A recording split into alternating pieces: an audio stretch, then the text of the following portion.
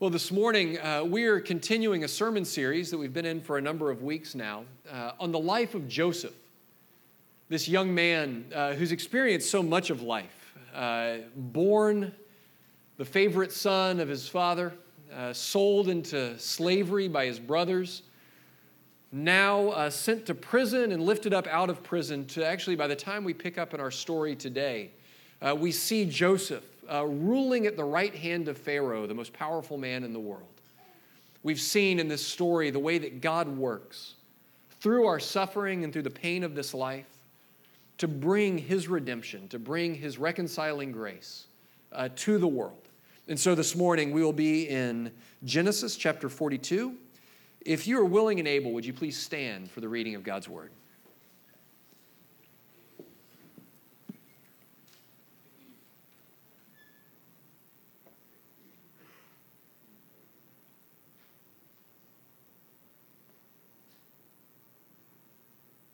Technology. Genesis 42. When Jacob found out that the grain was for sale in Egypt, he said to his sons, "Why do you keep looking at each other? I've heard there's grain for sale in Egypt. Go there and buy some for us so that we won't starve to death." 10 of Joseph's brothers went to buy grain in Egypt. Jacob wouldn't send Joseph's brother Benjamin with the other brothers because he was afraid that something would happen to him. Israel's sons left with the others who were going to buy grain because there was also famine in Canaan. As governor of the country, Joseph was selling grain to everyone. So when Joseph's brothers arrived, they bowed in front of him with their faces touching the ground. As soon as Joseph saw his brothers, he recognized them, but he acted as if he didn't know them and spoke harshly to them. "Where did you come from?" he asked them. "From Canaan to buy food," they answered. Even though Joseph recognized his brothers, they didn't recognize him. Then he remembered the dream he had once had about them. "You're spies," he said to them, "and you've come to find out where our country is unprotected." "No, sir," they answered him. "We've come to buy food. We are all sons of one man. We're honest men, not spies." This is God's word, and it's given to us in truth. You can be seated.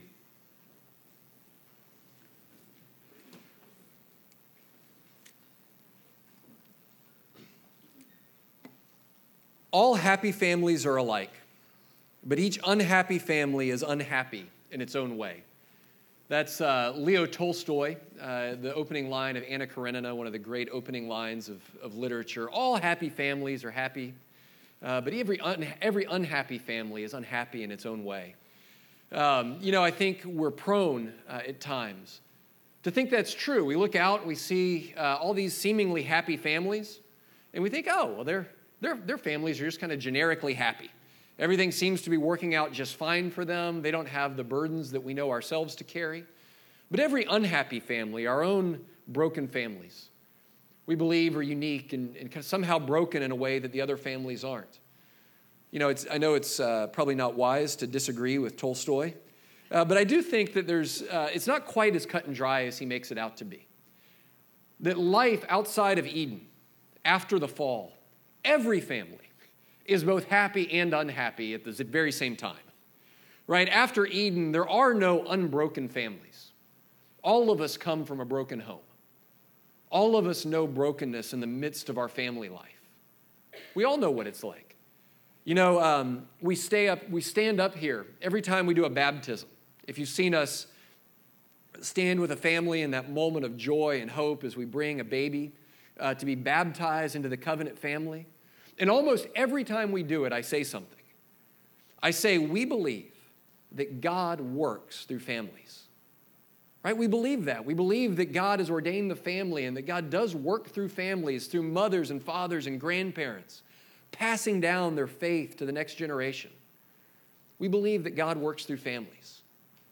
But if you read the Bible carefully, I think there's another truth that's just as true and probably more unsettling, which is that God's enemy, Satan, also works through families.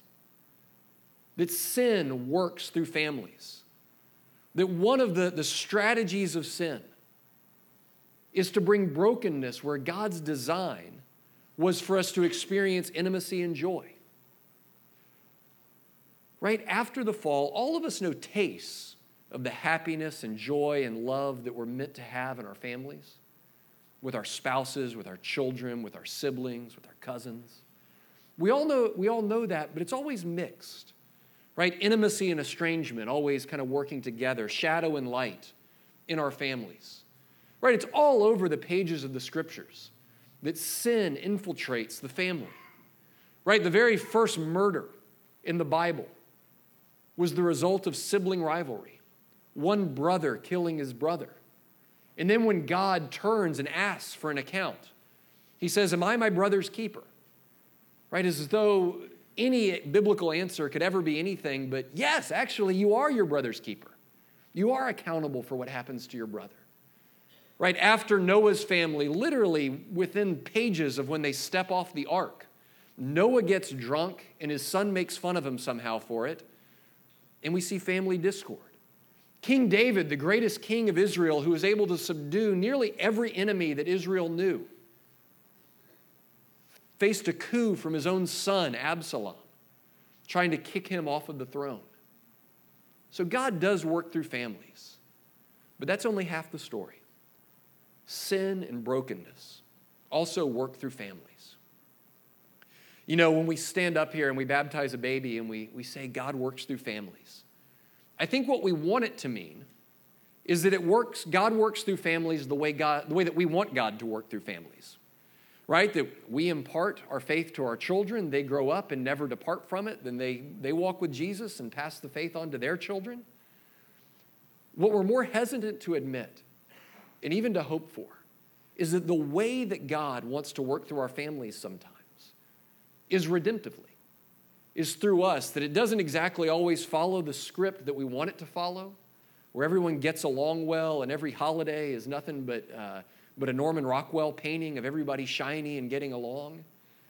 But that God means to send us as agents of his grace that we've tasted into a world of fractured families, into our own fractured and strained family relationships, as his agents of redemptive grace. That's what we see happening here. We've seen God working his grace out in Joseph's life, right? Through the peaks and the valleys, through his descent into the very pit of prison and abandonment, now up to the very throne of Egypt. We've seen God working in Joseph's life. Over and over again, we've heard this refrain, but the Lord was with Joseph. God was right there with him, shaping him and molding him. His grace was there in Joseph's life. And now we see through this rather elaborate story, this rather elaborate plot, God working to work the grace that Joseph's known into this incredibly broken family. What would it look like for us to be agents of God's reconciling grace in the midst of our families? What would it take for us to be those kinds of people in our families? That's what we're going to look at this morning. And the first thing that it takes is for us to come to terms honestly with the wreckage that we see around us. Right? It takes us being willing to honestly deal with the mess that we have when we think about our family relationships. You know, the story starts in the first verse. Jacob, the wise old patriarch of the family, learns that there was grain for sale in the midst of this famine. And so he says to his sons, "Why do you look at one another?"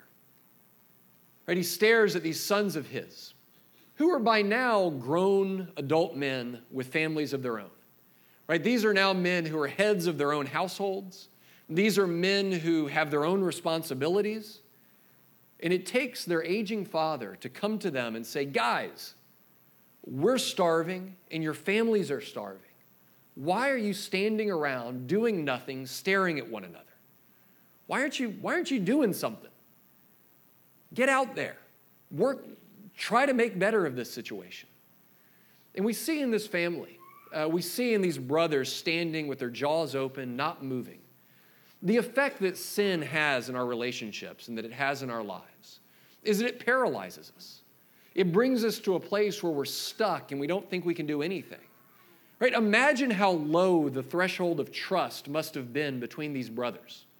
Right? They already knew that they were the kind of brothers who would abandon their younger brother because they didn't like him, because they wanted to make some money on him. They sold him into slavery.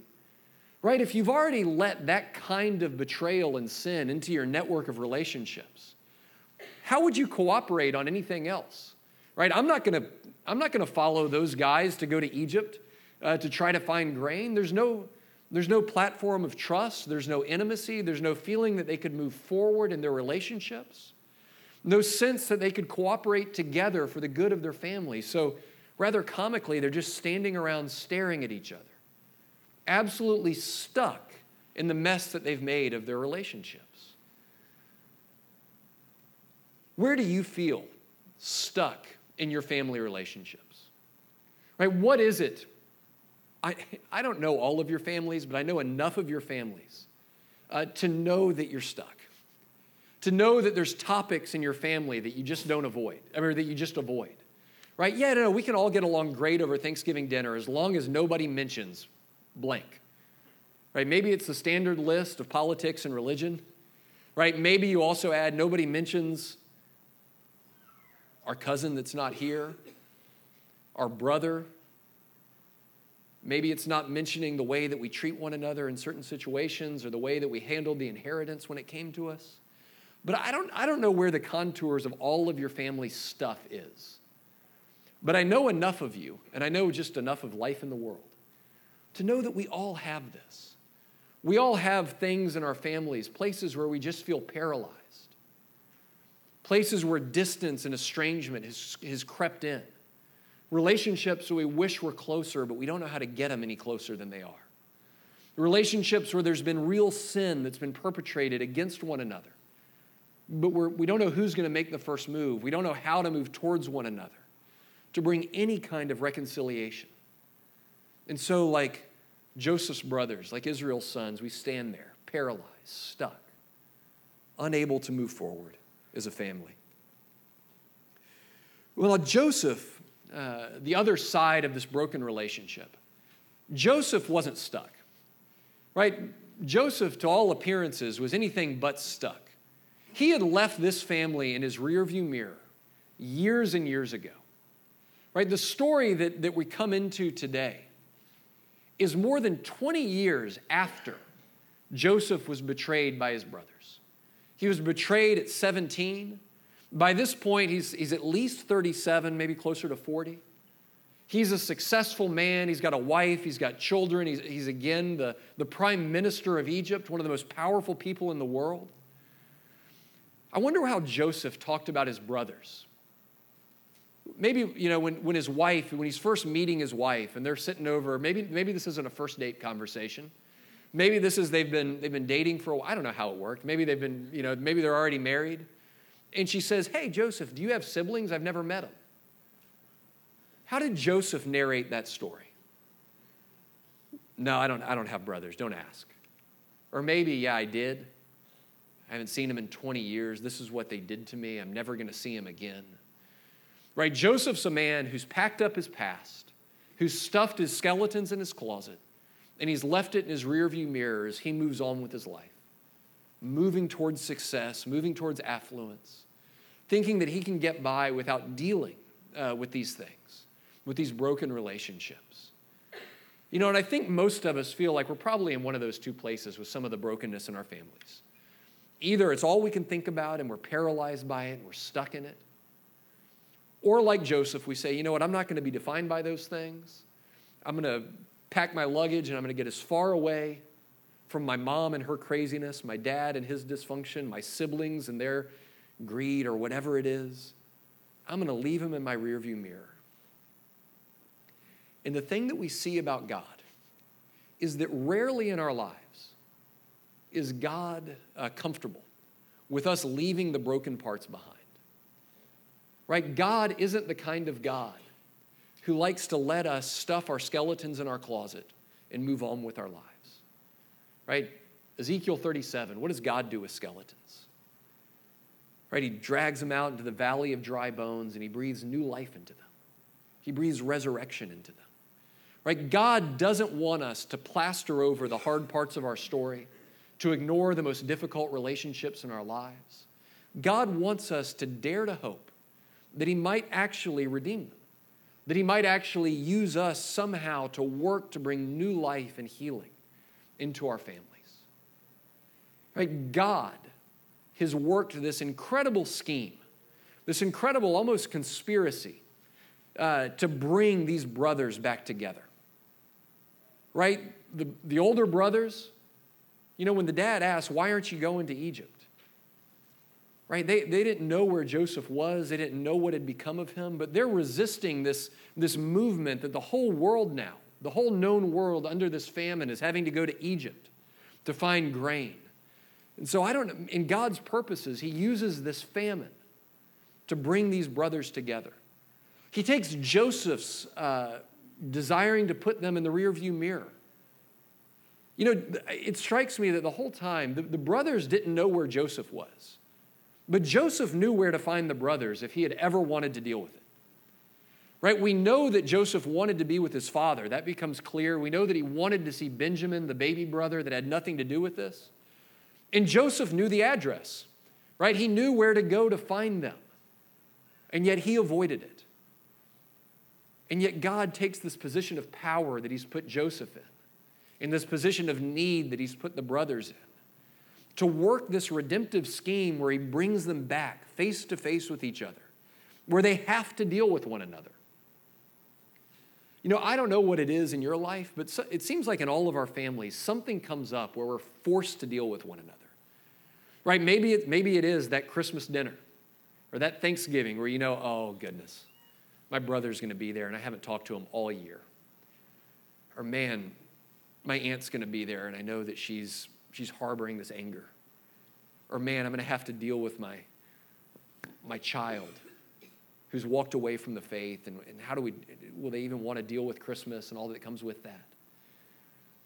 Right? I know that, but God has this way of wanting to bring us together, not to make us miserable, right? Not to see how much pain we can endure, but because he wants to bring us close enough to allow us to work redemptively through some of this stuff that we need to do. And so we have to come to a place where we own the wreckage of our lives. It's interesting that Joseph sees them and recognizes them immediately. But the brothers don't recognize Joseph. And this is the irony that's at play for the next several chapters. There's this gap between Joseph's place and the brothers. Joseph has all the power, they have none. Joseph sees things clearly and honestly, and they're in denial. Right? First, they don't see Joseph clearly. I mean, to their credit, he's 20-something years older.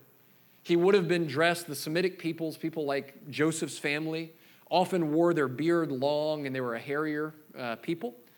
Egyptians, the custom, especially at the royal level, was to be completely clean-shaven. When you see the pictures of Egyptians, they have shaved heads, no body hair. So Joseph would have been styled like an Egyptian, so in some ways, of course, they didn't recognize him. But more deeply, it shows something that these brothers are living with a blindness. They don't see reality for what it really is. And of course, we see that nowhere more clearly than in verse 11. Really, one of the more ironic and kind of tragically funny passages in the Bible. Joseph's accused them of being spies, pretending he doesn't know them. And they say to him, "We are all sons of one man, and we are honest men." We are honest men. Now, there was this one thing, it's probably so small, it's not worth mentioning, but one time we had this younger brother, and then we threw him in a well, faked his death, lied to our dad, and sold him into slavery. But other than that, and nobody's perfect, and other than that, by and large, we've been honest guys. We are honest men. Imagine what it would have done to Joseph when he heard, we are honest men. We are honest men. No, you're sociopaths, right? You not only abandoned me, tried to kill me, but now you don't think there was anything wrong with that? You think you're honest men? No. And so there's this gap where Joseph sees things as they really are. Joseph sees right through them immediately. He sees the brokenness. He sees their denial. He sees their sin in a way that they're blind to, in a way that they can't. You know, and oftentimes in our families, the way that God begins to work his grace, the way that God begins to work towards redemption and reconciliation, is that somebody gains insight into the family, insight into the way that the family works, into the way that the family sins against one another. Right? Maybe it's you. Maybe you came to faith in your family. You weren't raised in a family that lives in the faith. And you started reading the Bible and you learn what love is, and you learn how love is supposed to work, and you learn how families are supposed to work. And you start reading the book and looking at your family and you go, man, there is a massive gap between what the scriptures say I should have experienced in my family and what I did experience. And you've got insight there.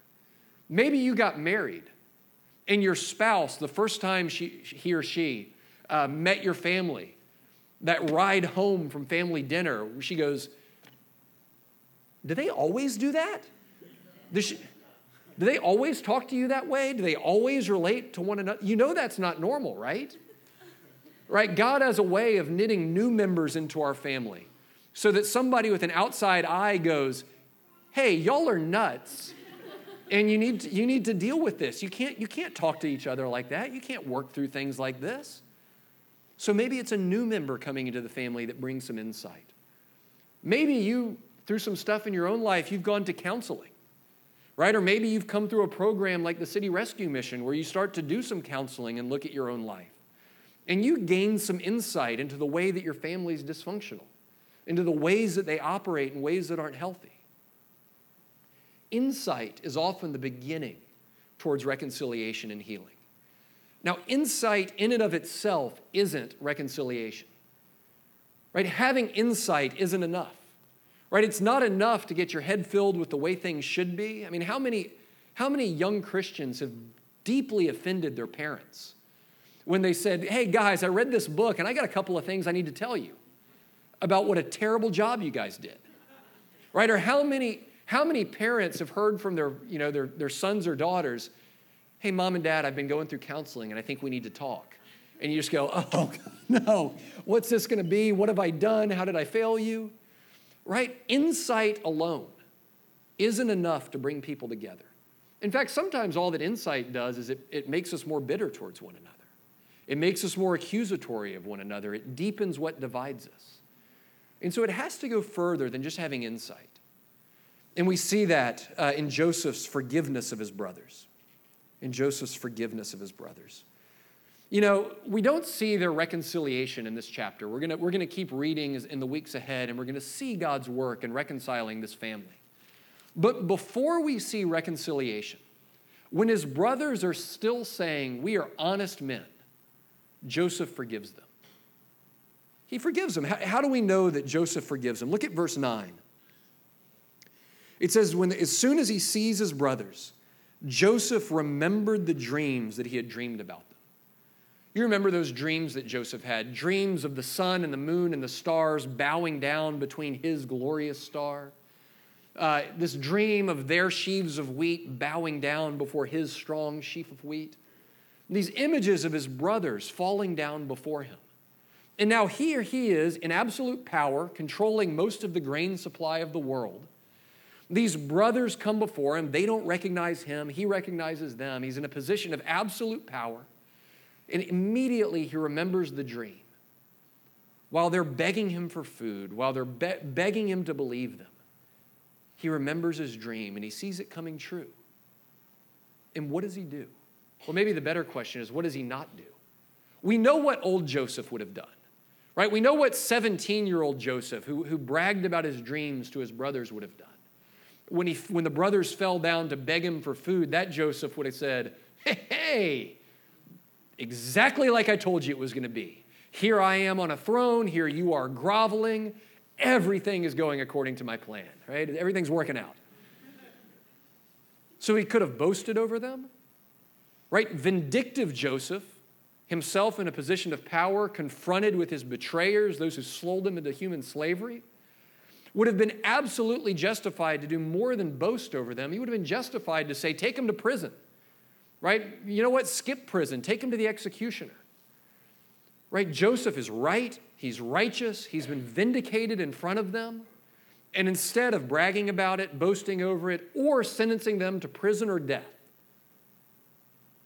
Joseph forgives them. He doesn't reconcile with them yet. We're going to talk about what that entails. But forgiveness is laying down your right to get even, your right to vengeance. And so Joseph, it's actually his forgiveness that allows him to work this plan towards reconciliation. It's his laying down his right to destroy his brothers completely and wipe them off the face of the earth that makes the possibility real for him to work. Now, he does this elaborate plan where he makes them leave one brother with him, and then while they go and get Benjamin, then they bring Benjamin, then he's going to frame Benjamin for theft, and he sends them back, and all in this elaborate plan to get his father and his youngest brother there.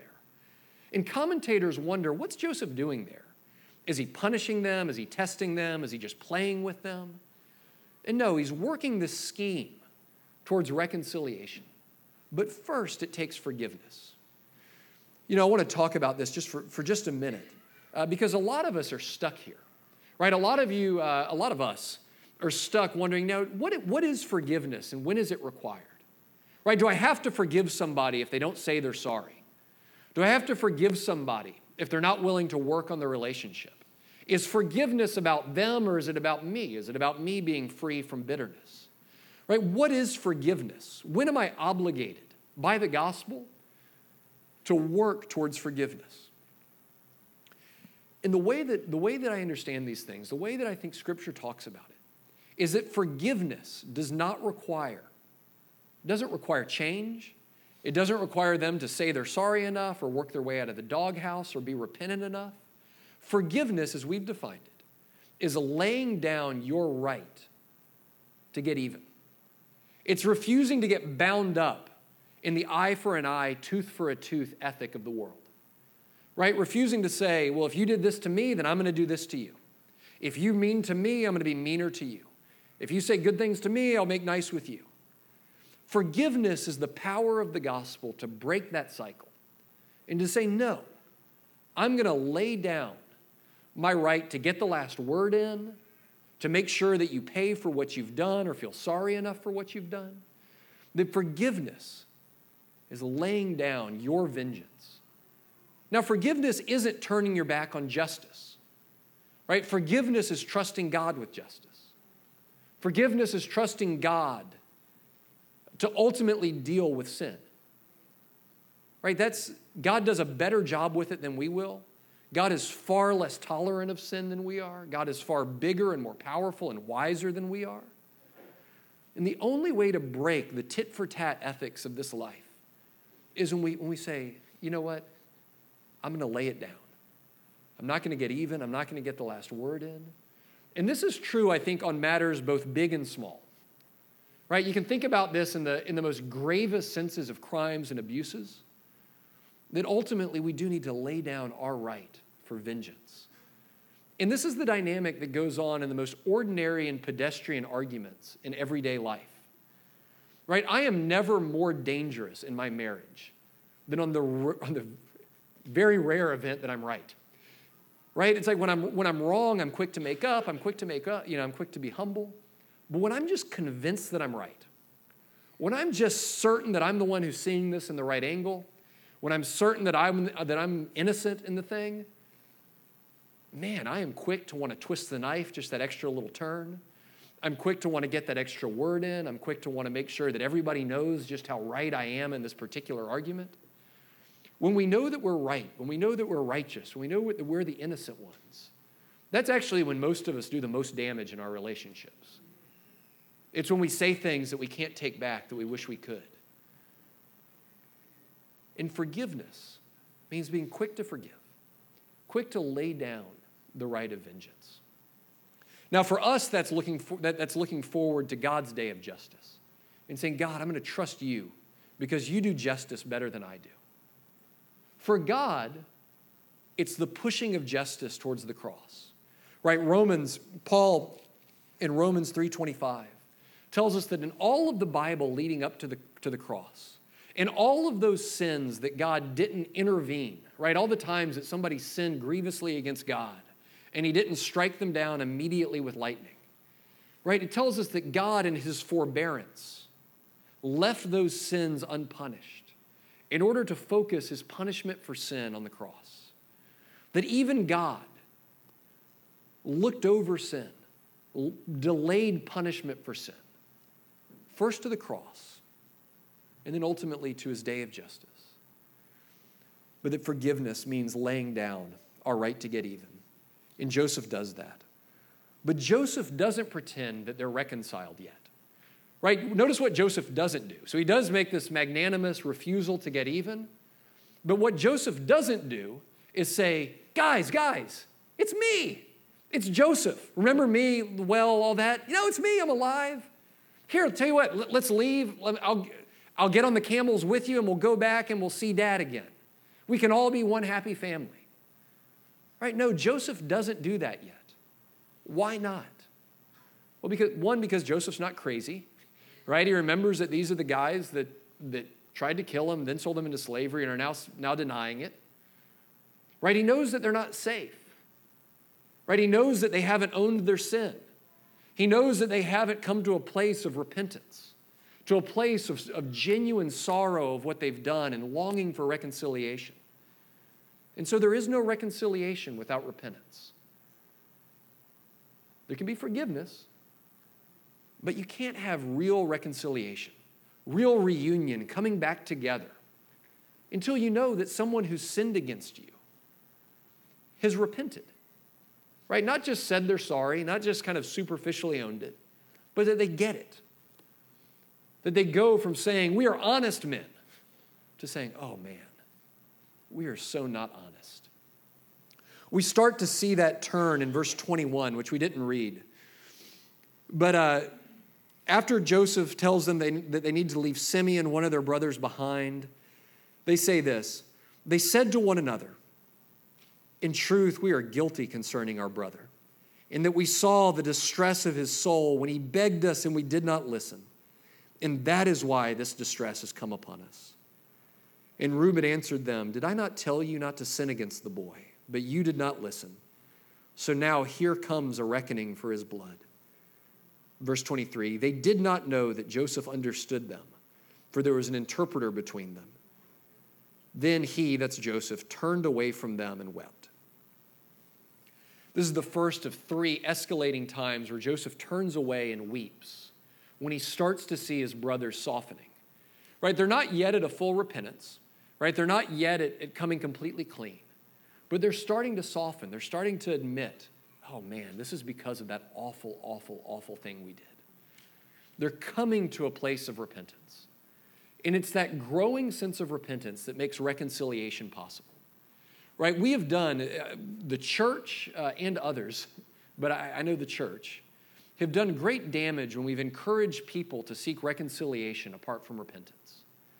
When we've told people to go back to abusive relationships, when we've told people to go back into damaging relationships and say, no, you know what?